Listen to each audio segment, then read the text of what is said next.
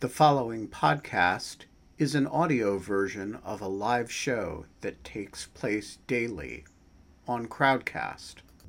To join our live audience, visit our Crowdcast website at crowdcast.io/in lieu of fun. That's crowdcast.io/in lieu of fun. Hello. All right, you're back. I'm back. You're back, yeah. Right. And we're live. It is Tuesday, November 9th, 5:05 p.m. Eastern Time. And we are here. Ben has a fancy cocktail. I just got off a very, very, very, very long Zoom meeting with the California Senate testifying. Fancy. Yeah. I made a lot of fun of California. It was great. I was like, why are you having me testify? I'm not barred in California. I don't live in California. But it was fun. And we are not allowed to have fun anymore. We are allowed to have Professor Steve Sloman, Brown University Cognitive Science and Linguistics Department, and the author of Philip Fernbach. I have this on my shelf. Wow. That's I just pulled it right off. Knowledge illusion. You mean you don't have it in your handbag? No, I do. I have a miniature version that I keep in my handbag. It's a little bulky. Why we never think alone. So glad that you came on. You almost didn't, because I asked you in September to come on, and then I sent you an email. And I was super excited, and I jumped at the opportunity, not just to talk to your wonderful audience, but to talk to you. And Ben. And then my email hit it, and then I was looking for Ben to find out something. I was looking for Ben's name, and I typed in Ben's last name, and the email that you popped up, and I was like, there's two unread emails from Steve. Oh crap! Anyway, now you're here. All is well. You should know that I was wondering what I had done in the interim. Yeah, in the interim, in the 48 hours between my invitation and your reply. Right. That is always the way to respond emotionally when you send an unanswered email to Kate. It's to wonder what you did, because that's what Kate would do. She would. That would actually be what I would do. If I don't answer a message from Kate in 24 hours, she always sends me "Are you mad at me?" note. No, I do. That's actually accurate. I'm completely neurotic like this, so that's why I wasn't worried you were mad at me. I was more worried that you had found out the truth. Oh yeah, right. Which is what, may we ask? Yeah, I know. So we'll never reveal it. Book, I know. Yeah, I'm sorry. I'm sorry to interrupt, but I've got to say that, Ben, I love your shirt, and I have the same shirt. But I have the Labrador. You have this. You have the Labrador. I have 12 of these shirts of different dogs, and I only wear dog shirts on In Lieu of Fun when I have a clean one. So it thrills me. This has literally never happened. That another dog shirt person is now a guest on In Lieu of Fun, because I take a lot of shit for the dog shirts. They're very controversial because they're a little bit nipply at this angle. Well, I used to wear them for Zoom calls, but I stopped when my colleague said, your nipples look kind of interesting. This is the especially nipply dog shirt. It's the one that, because the snout is not visible ever, people really find it uncomfortable. And I just want to say, I love it. Men have nipples too. It's just a reality. Some people call them dog eyes. Some people call them nipples. I'm not ashamed. I'm never going to look at dog eyes the same again. Thanks, Ben. Yes, but this is pretty. Here are some real ones, or at least one real one. There's at least one. Gurgi's one-eyed. Lovely. But speaking of dogs, Steve, I found out in re-perusing the book that my childhood dog was named Cassie. We used to have a dog with the same name. Really? So, yes. I have had. We're on our third dog. Cassie, I'm very sorry to say, is no longer alive. No. But we have a beautiful 7-month-old yellow lab named Aiko. Oh. But when I was a kid, I had a dog named Kelly. So my first dog was Kelly, my second dog was Cassie, and then I had a student in the course named Cassie Kelly. Did you really? I did at one point. Not now. That's pretty excellent. Yeah, it was a little hard to take her seriously. Not because of her. It was all me. It was all me. You know? Oh, man. So, Cassie Kelly, if you're watching, yeah. Now you know, finally, why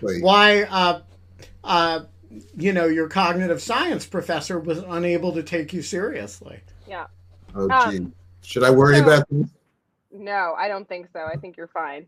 Okay. I trust very deeply in the privacy by obscurity of doing at least 546 of these, so no one will ever be able to find me like picking my nose in the one like moment that like I do it on the show.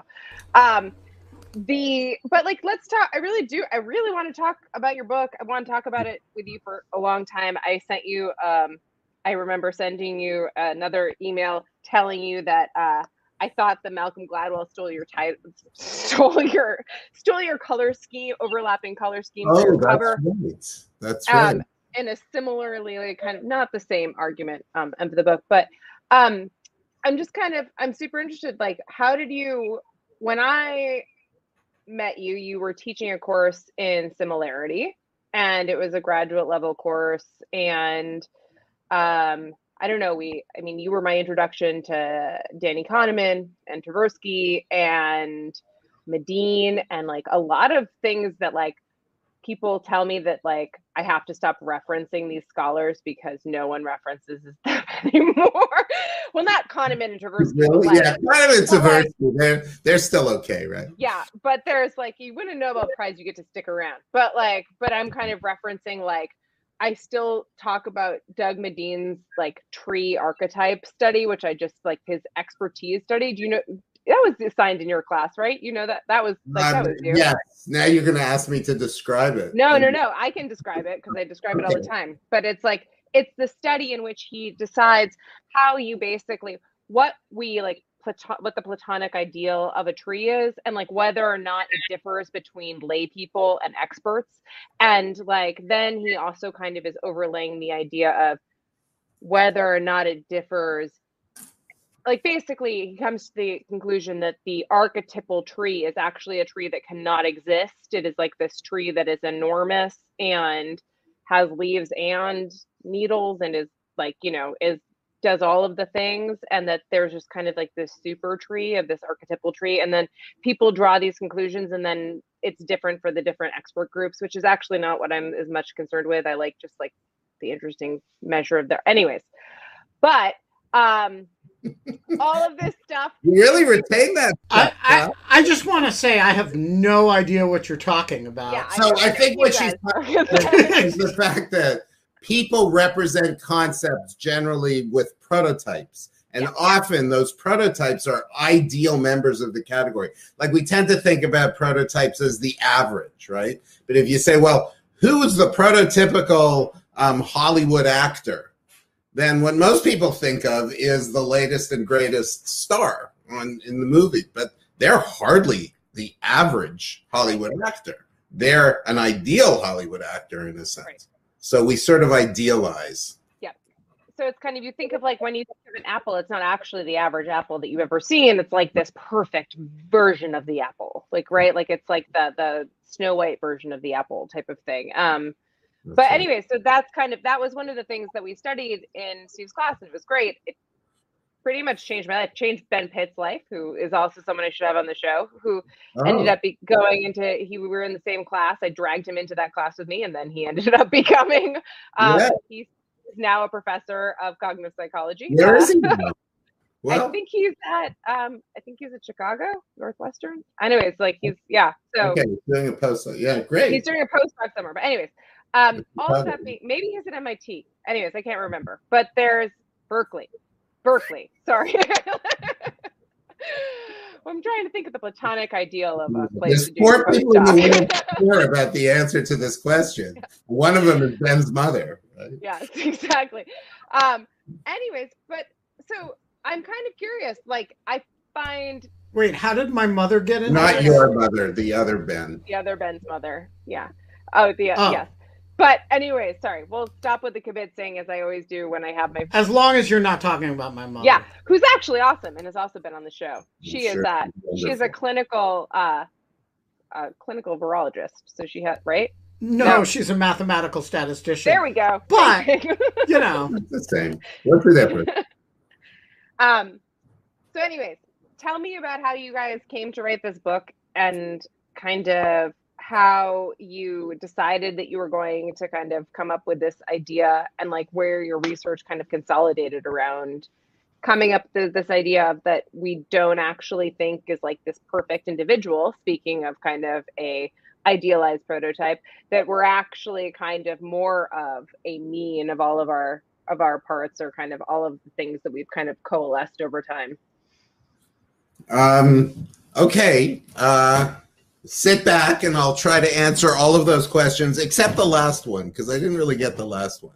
But anyway, let me start with where you were at with similarity and Doug Medin. So one of Doug Medin's many contributions to cognitive science and cognitive psychology is to show the importance of causal understanding, right? There's for a long time, psychologists thought that there was sort of this innate sense of similarity or a computed sense of similarity, and that was really important for understanding so much about thought, like analogy and metaphor and any sort of comparison operation.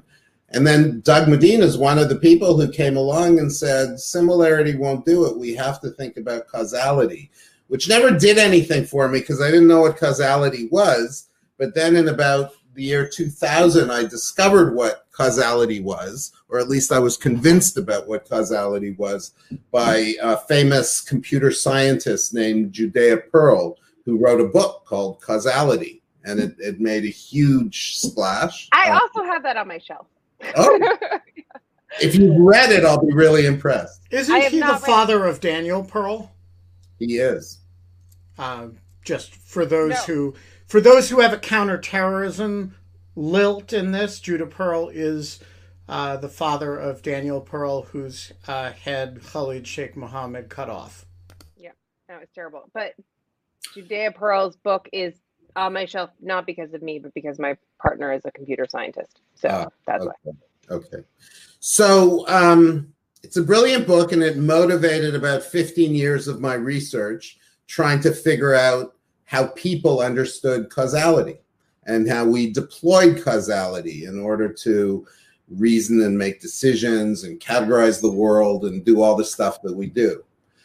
But after a while, I realized that we actually didn't reason causally all that well, that there were definite limits to our ability to reason.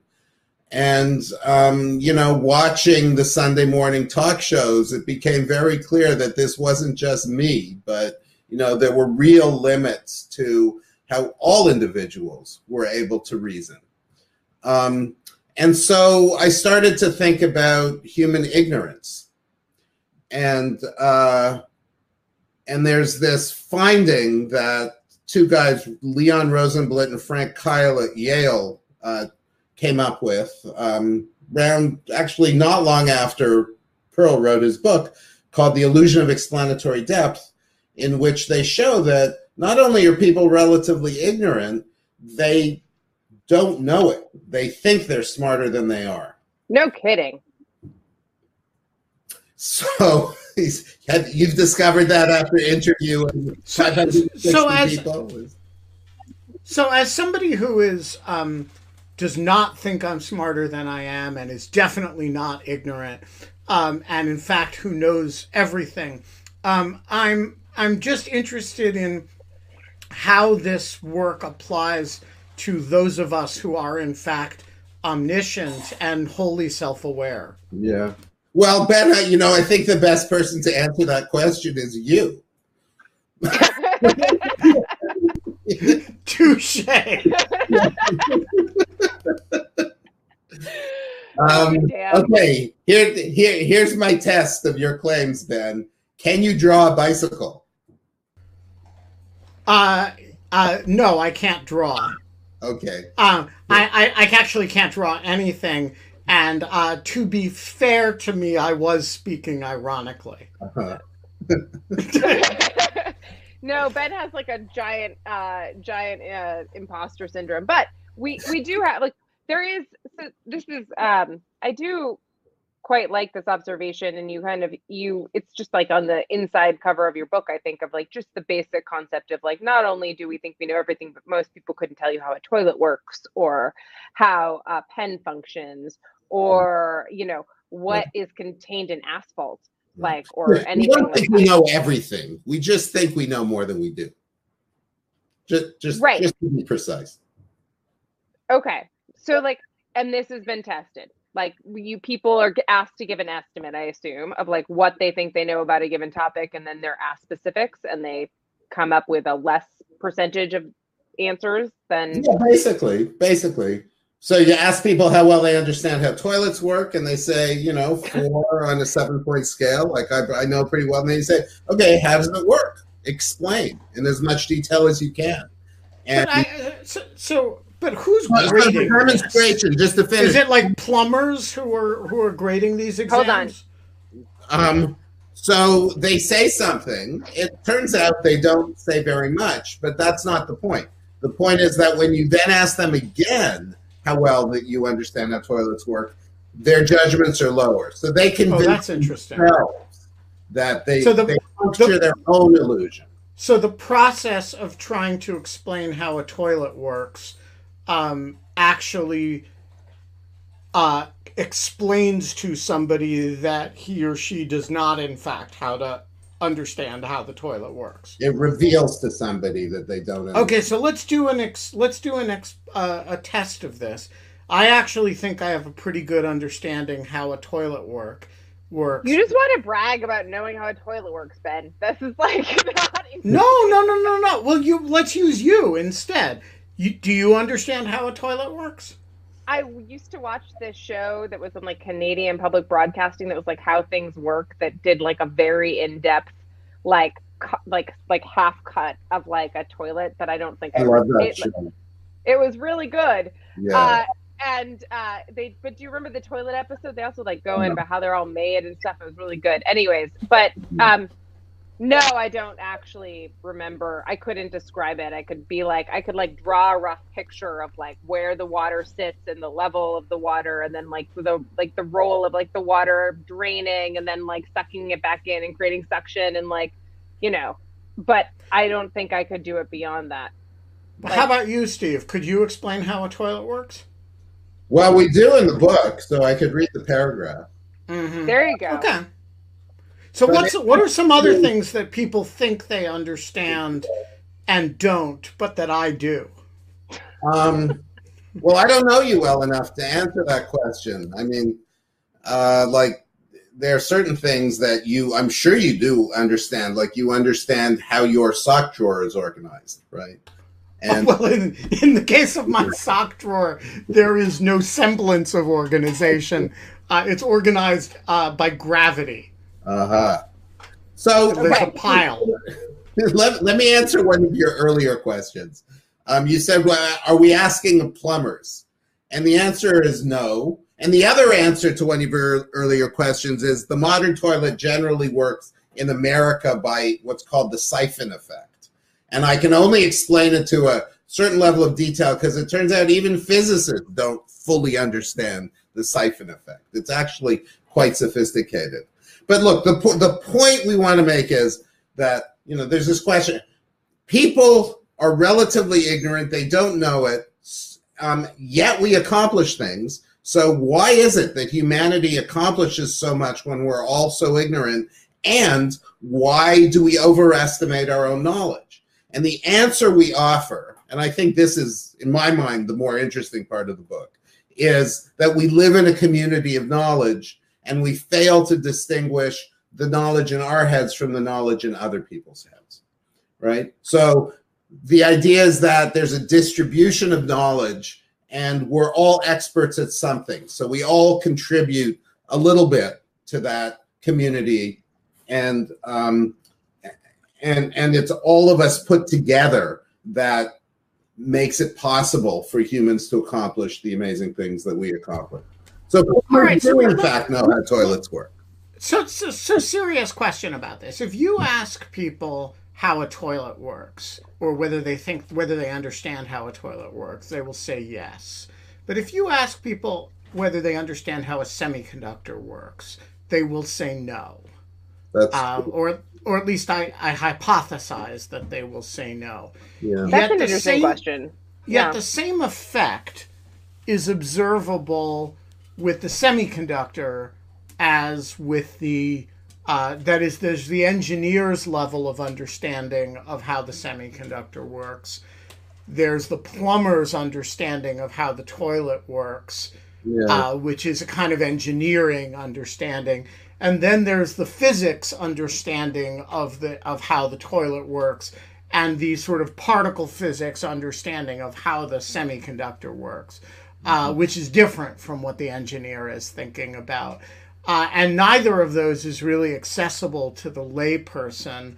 But the layperson, I think you rightly argue, would have an understanding of how the toilet works, which is I flush it and the shit disappears, but would not profess to have any understanding of even what a semiconductor is, let alone how it works.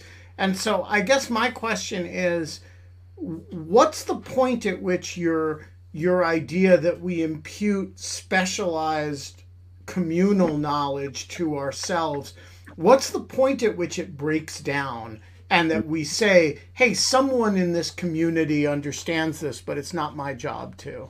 Mm-hmm. Yeah, that's a big, difficult question. You're obviously a philosopher, right? And the reason I say that is only in the limited sense that journalism and bullshit is a form of philosophy. Oh, really? You're not? Okay. No. I guess that because the presumption of your question is that people will say they don't understand how semiconductors work, and I actually share that intuition. But when I have shared that intuition in public, the response I always get is, I understand how semiconductors work. So, usually I do it with quantum mechanics rather than... You mean the unself-aware version of my joke? I guess. Yeah, that's right. So I'm not sure what the boundary conditions are. It's a difficult empirical question, right? It does seem like it's got to be the case that if we've been playing around with something and we've been failing to understand it for a long time, then we're not going to think we understand it. That's true. So in some sense, if we've already done the experiment on ourselves, if we've already demonstrated to ourselves that we don't understand, then we're not going to think that we understand. But another boundary condition is this. So I have this other work where what we do is we tell people that something has been discovered or there's some new policy that some legislature is considering. And some people have identified it, but they don't understand it, right? So like scientists have discovered these glowing rocks, but they don't understand how they work.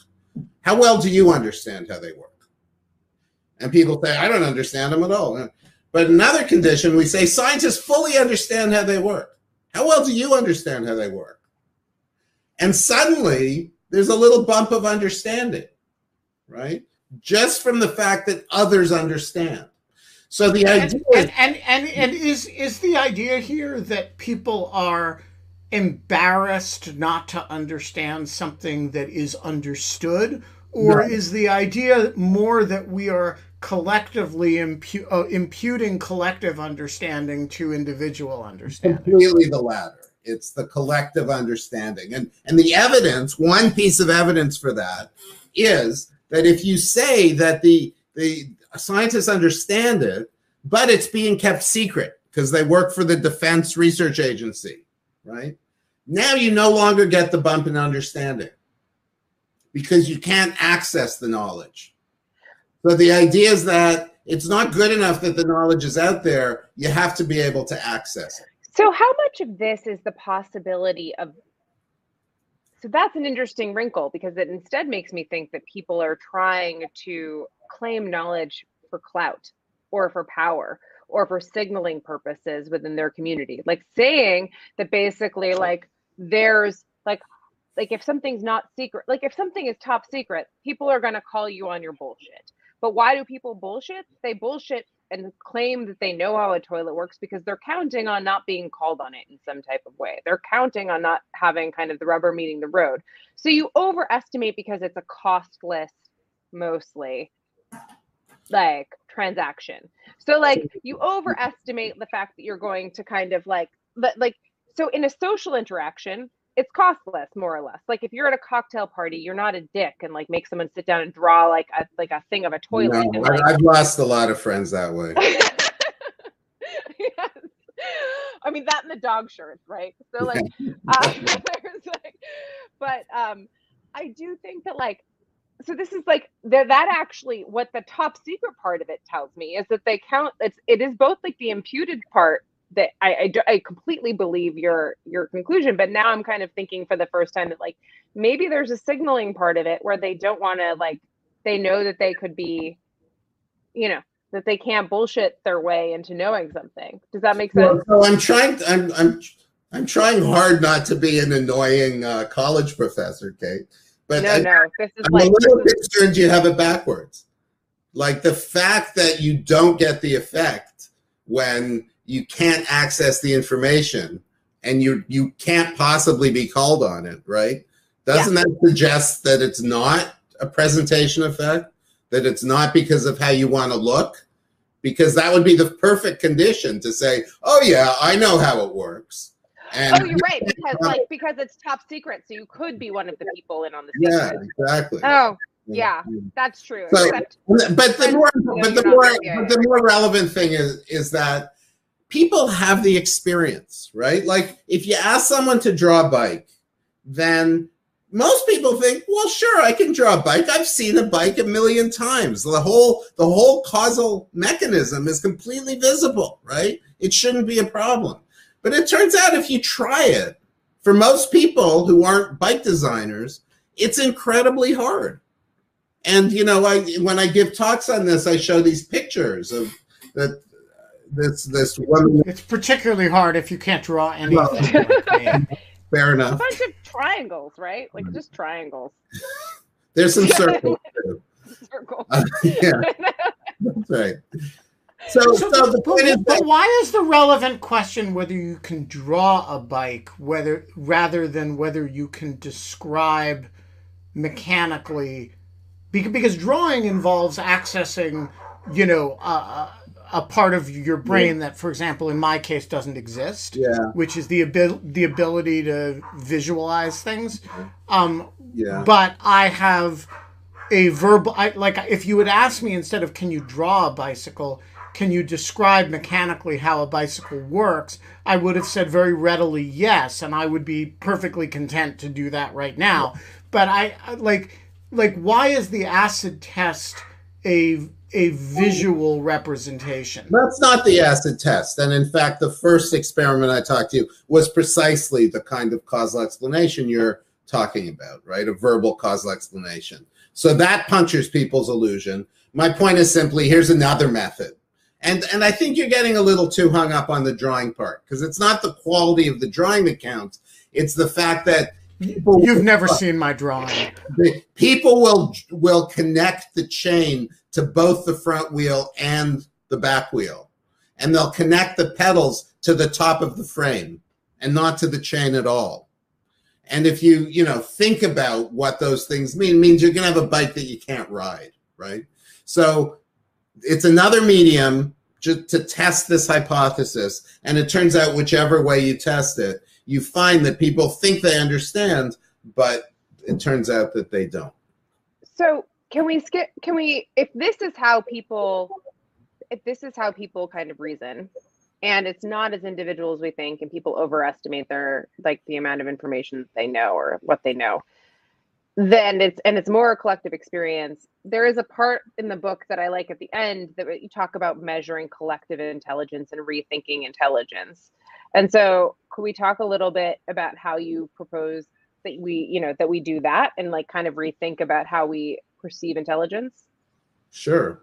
So the idea, and this is certainly not novel with us, is that when we think about intelligence, we have to think about how much people contribute to the group rather than thinking about executive horsepower, right? Like we tend to think, how fast are your neurons, or, how big is your working memory capacity? And the idea is that if intelligence is really this collective entity, then what matters is not your personal horsepower. What matters is how much you contribute to the group. And there's some evidence for that. So for instance, there's evidence that measures of empathy are as good at predicting a group's performance as IQ, actually better. Empathy measured how? There's a test called the Seeing the Mind in the Eyes test, where you show people pictures of eyes and only eyes. So it's a face, but all of it's cut off except the eyes. And you're supposed to judge the emotion.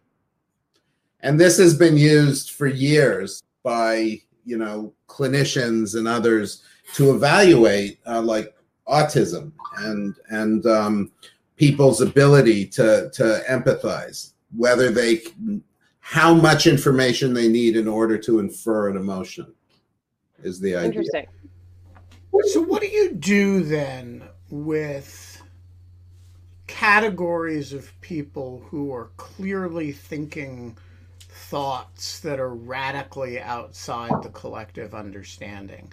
So earlier today, I was tweeting about Beethoven, and, who is having tonality thoughts in 1825 that don't show up again, until kind of the early 20th century, or at least until Wagner. And you can take this same idea in literature, in science, right? But that there are these individuals who are radically exceeding the collective knowledge, or radically puncturing it somehow, and who, when you ask them, can you draw a bicycle, they kind of look at you like, well, what's a bicycle?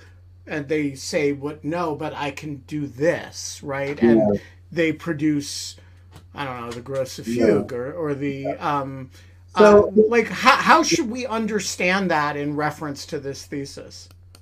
So it's a great question, and it is the challenge, right? And the question I would ask in response is, how do you know that these people are really doing this all alone? I mean, it seems to me that there's this cultural norm that says that all great advances come from great minds, great individual minds. But I don't know the Beethoven case, and you might be right about Beethoven, but I have talked to people about like Einstein and other great physicists. And it turns out, Galileo, that these people are never working in a vacuum. Right. And in fact, what they're doing is they're reflecting, they're putting together advances that others have made, and they themselves will often admit it. Right. So there's that great quote, right? I accomplished all this because I was standing on the shoulders of giants. And I suspect that that's true of musicians too. I mean, if you look at like the Beatles, who are incredible musicians as far as I'm concerned, it's not like they came out of a blank slate, right? There was a movement that they hopped on, that they surfed. They were great. Of course they were great. They were great as a collective more than anything. But they also were taking advantage of all sorts of cultural changes and cultural innovations. And to be honest, so my prediction, not knowing much about Beethoven, is that if we look carefully at the history of Beethoven, we'll find the same is true of him. Well, there's a sense in which that's right, and a sense in which it's not. So the sense in which it's right is if you listen to early Beethoven and late Haydn, there's a lot going on that's similar. There's a kind of, I mean, Beethoven as a young man was studying with Haydn. He's thinking, and Richard Wattenbarger, I'm sure, can talk about this more eloquently than I can. But you know, there is a larger movement of Romanticism that is developing as Beethoven is writing. There is he is not without a movement associated with him, and in that sense, you're absolutely right. That said, Beethoven sounds nothing like anything that came before him in a way that I think is not true of any other composer, that just the world of music sounds different after Beethoven writes than before. And he writes some stuff, particularly toward the end of his life, that is kind of 100 years before anybody's writing something that sounds anything like it. You know, the Hammerklavier Sonata or the late quartets don't have something that sound like them until, I don't know, until Bartok or something. Like, it's really a long time before you get.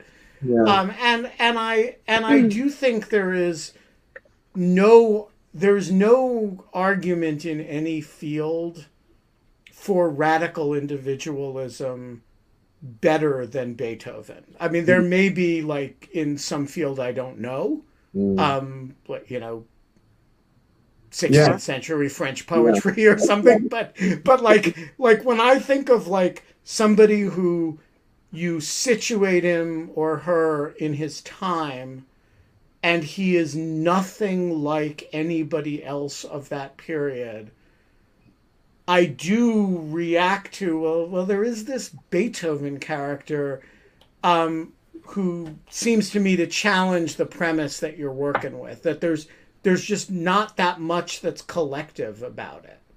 Yeah, but that's not knowledge, right? Like, that's pure, like, production. Like, I mean, well, I mean, there is a difference between what Steve is talking about, if I may. I mean, like, I think, which is basically that I think that you're arguing for a way that we hold knowledge or access it and kind of work through it, versus producing, like, great works or something, which I think is a very different thing than what you're describing, Ben. But are they the same? I'm actually on Ben's side to some extent on this one. I mean, I am talking about reasoning, right? I am talking about the process of deriving conclusions and creating things. And so, look, I'm not claiming that individuals don't think. I'm not claiming that individuals aren't creative.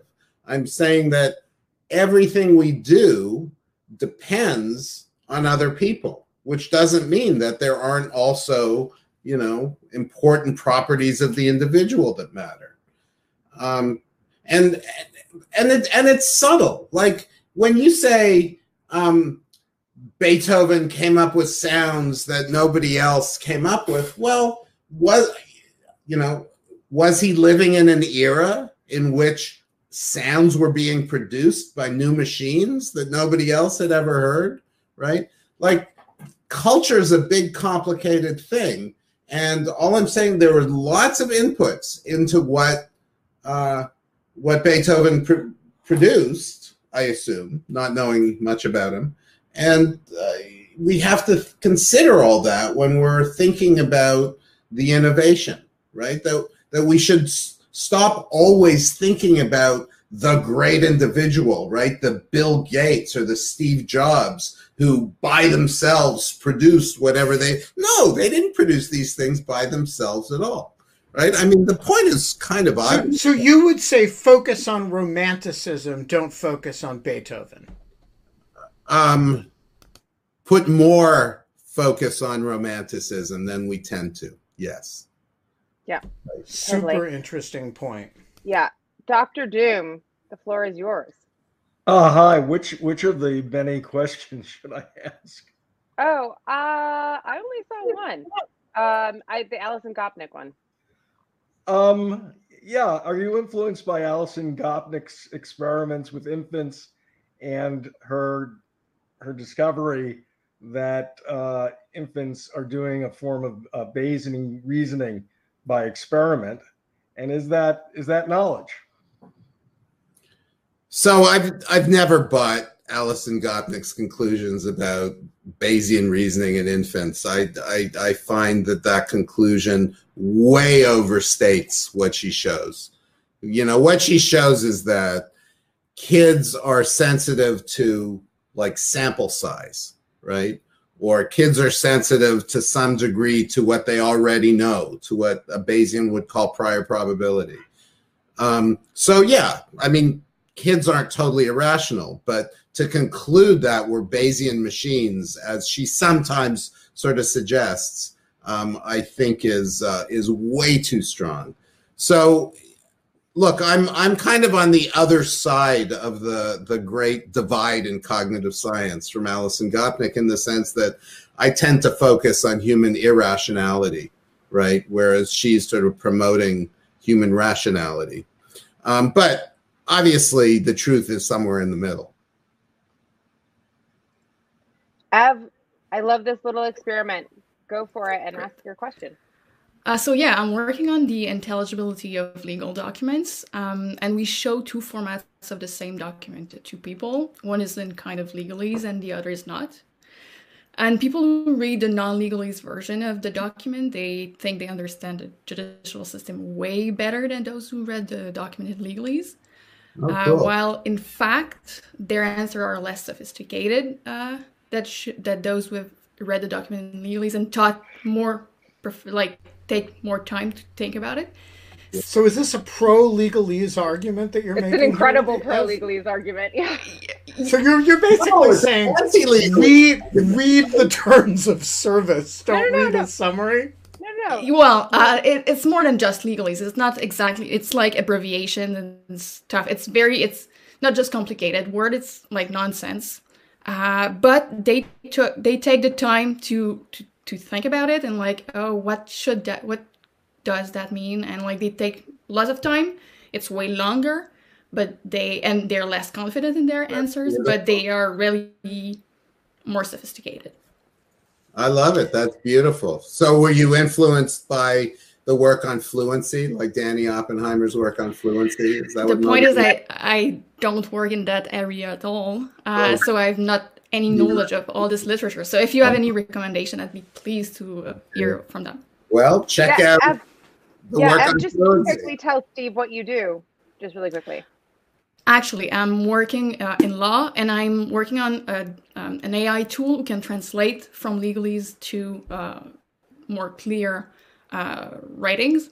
And so I'm really more in the tech sector, tech field, law and tech. And I ended up doing this little test, which reveals some very interesting conclusions. So I'm slowly drifting. Is it convincing you to give up on translating from legalese? I mean, sounds like legalese is better, right? They learn more and they know what they've learned. Well, the other thing that is interesting, though, is that the people who see the thing in legalese, they don't want to engage with it. So at the end of the day, when you force them to do it, they're better, but they won't deep dive into it. So just for this only reason, it might be interesting to translate. Wow, that's really interesting. That's a really good study. Like, it's kind of a clean, natural study too, and it's really counterfactual. You know who would actually also love the study? I don't know if you're familiar with her work. She was at Yale with me, Steve, is Rosanna Summers, who is like an experiential jurisprudence, and now she's teaching at the University of Michigan. I think she's cross-appointed in psych and the law school. But her work is on consent, and it kind of runs a similar type of model of like when people more fully believe that they've consented, and like what it is that you have to provide them with to like kind of structure what full consent is. And she tests it in a bunch of different contexts, medical contexts, legal contexts. But anyway, so that just reminds me, this little test reminds me of some of her studies. But yeah, it might be interesting to look at. Steve, sorry, go ahead. What was you going to say about No. So, I mean, there are a lot of complicated things that could be going on in that experiment. So there is a lot of work on this thing called fluency. So when there's some evidence that when something is easier to read, then people read it with less deliberation, right? They think less, but they like it more.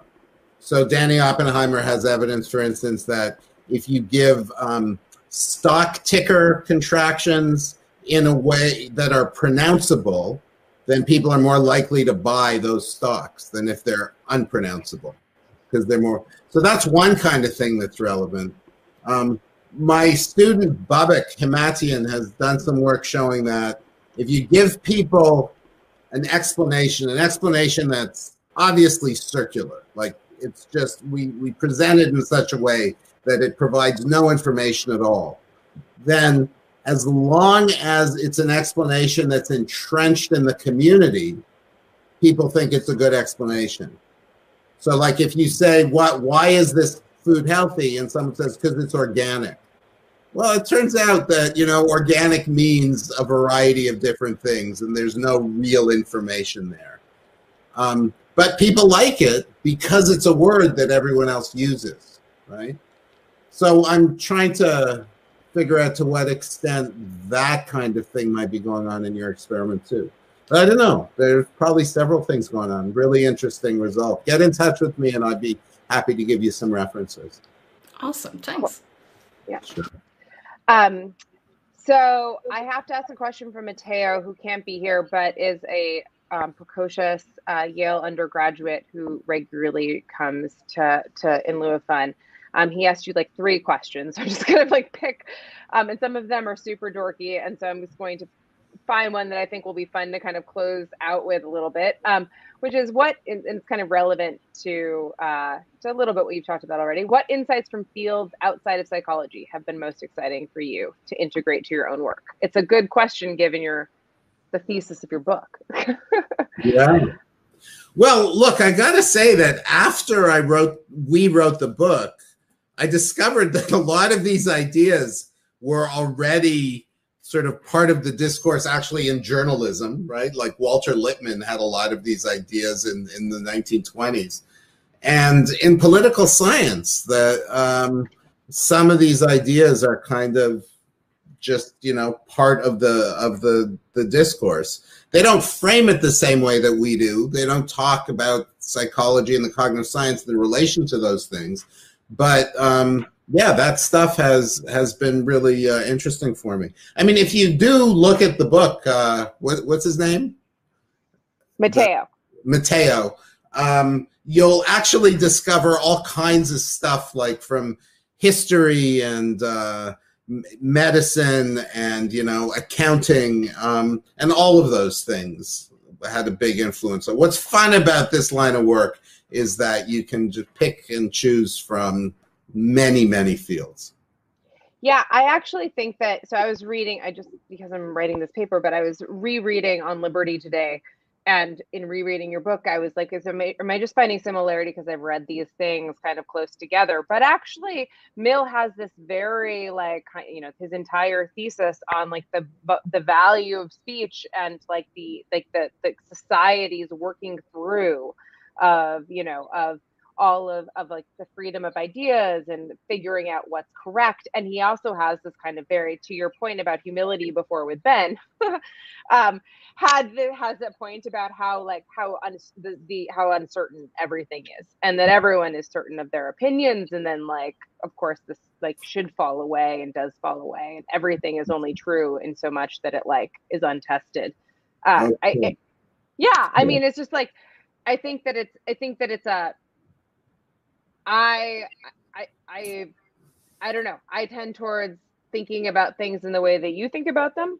I also, are you familiar with, oh my God, I'm going to totally forget. He's Robert Sapolnik, the biologist at Stanford, who does a lot of work on the bioevolutionist. Anyways, he's excellent, but it reminds me a lot about his kind of ideas about biology and ecology, and that there is this holistic kind of notion of how we exist in alongside all of these parasites and bacteria and like all these other types of things. And we think that we're so individual, but we're actually many, many things dependent on the other. But yeah, no, the study of collective intelligence is booming, and it comes in many forms, some having to do with like the emergent properties of simple organisms, like how the ants build those incredible colonies, right?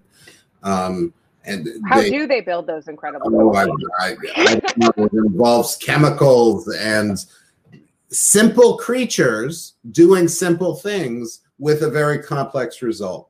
And to that degree, I think, you know, that's not a bad description of humans, but I don't want to pretend that the human brain isn't able to represent the world to some degree and to come up with, you know, new creative ideas in the way that apparently Beethoven did.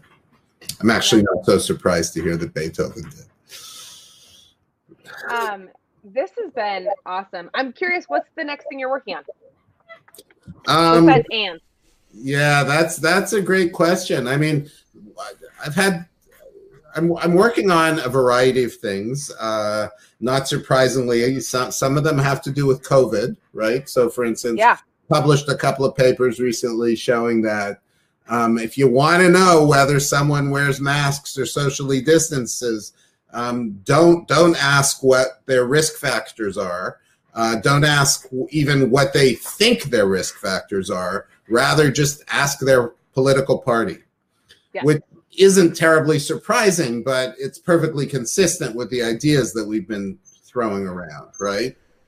It also suggests that there's a that this isn't merely an exercise in knowledge; it's an exercise in, which I think is more intuitive to people, in attitudes. Oh, absolutely. Yeah. No, look, the book actually, at the beginning, it came out pretty much when Trump was elected. And there were a lot of people at that time who just couldn't figure out what had happened and why it had happened. There was a lot of confusion. And it was to our benefit. We sold a bunch of copies and we got a bunch of good press because we offered, you know, a tiny little bit of an answer to that question. The answer being, well, people don't think things through themselves. They rather are channels for their communities. Right. Yeah. I mean, I would put this much more in the kind of the performative signaling capacity, but maybe I'm like flipping I guess I always do, as you remind me. The causality, but I mean, I don't know. Are you performing for your community, or are you channeling your community? Like, are you performing to signal back to your community, or are you performing to like channel your community towards other people? I'm gonna know both at the same time, probably. I mean, this is also, by the way, we should have you on at some point. I would be thrilled to hear your thoughts about how psychology has been taken over by business schools. I wonder if you have thoughts on that. I don't even know. Well, a certain kind of psychology certainly has. Yeah. You know, the judgment and decision-making community has moved almost entirely to business schools, and it's completely changed the field. Yeah, I would. Yeah, that would be a fun conversation to have, because I've just watched a lot of, I just watched like all of Josh Schnoeb's lab be solidly split between people that were getting pulled at by getting job talk interviews with business schools, or job talk interviews at like small universities to become like, or, you know, to become like professors. So it's just interesting. I don't think I was exposed to that at the time, but anyways, we have to wrap. But Steve, this was so fun. Come back again anytime. The book is The Knowledge Illusion, Why We Never Think Alone. And Great. Thanks so much. Yeah, really enjoyed it. It's great seeing you again, Kate. And meeting you. Ben, you're muted. You're just talking. We will be back tomorrow. We have no idea who the guest is going to be, but it will be resolved before 23 hours and 1 minute from now. And until then, Kate? We don't have fun anymore. But we do have apparently been going through an entire empathy study for the last 546 episodes through the selective eyes only version of Ben's dog shirt. So we're that is the lab. It is, you know. Black lab. You have to hold your arms like that so you can see the ears. I can't believe you have this shirt. This is like the first. You are literally the first. This is also like exactly the 540. We now know the penetration of dog shirts in lieu of fun guest lives. It is 1 in 546. Steve Sloman, you're a great American, and aren't you Canadian? I'm both. Well, you're a great dual national, and you're particularly excellent for having dog shirts. We will be back tomorrow.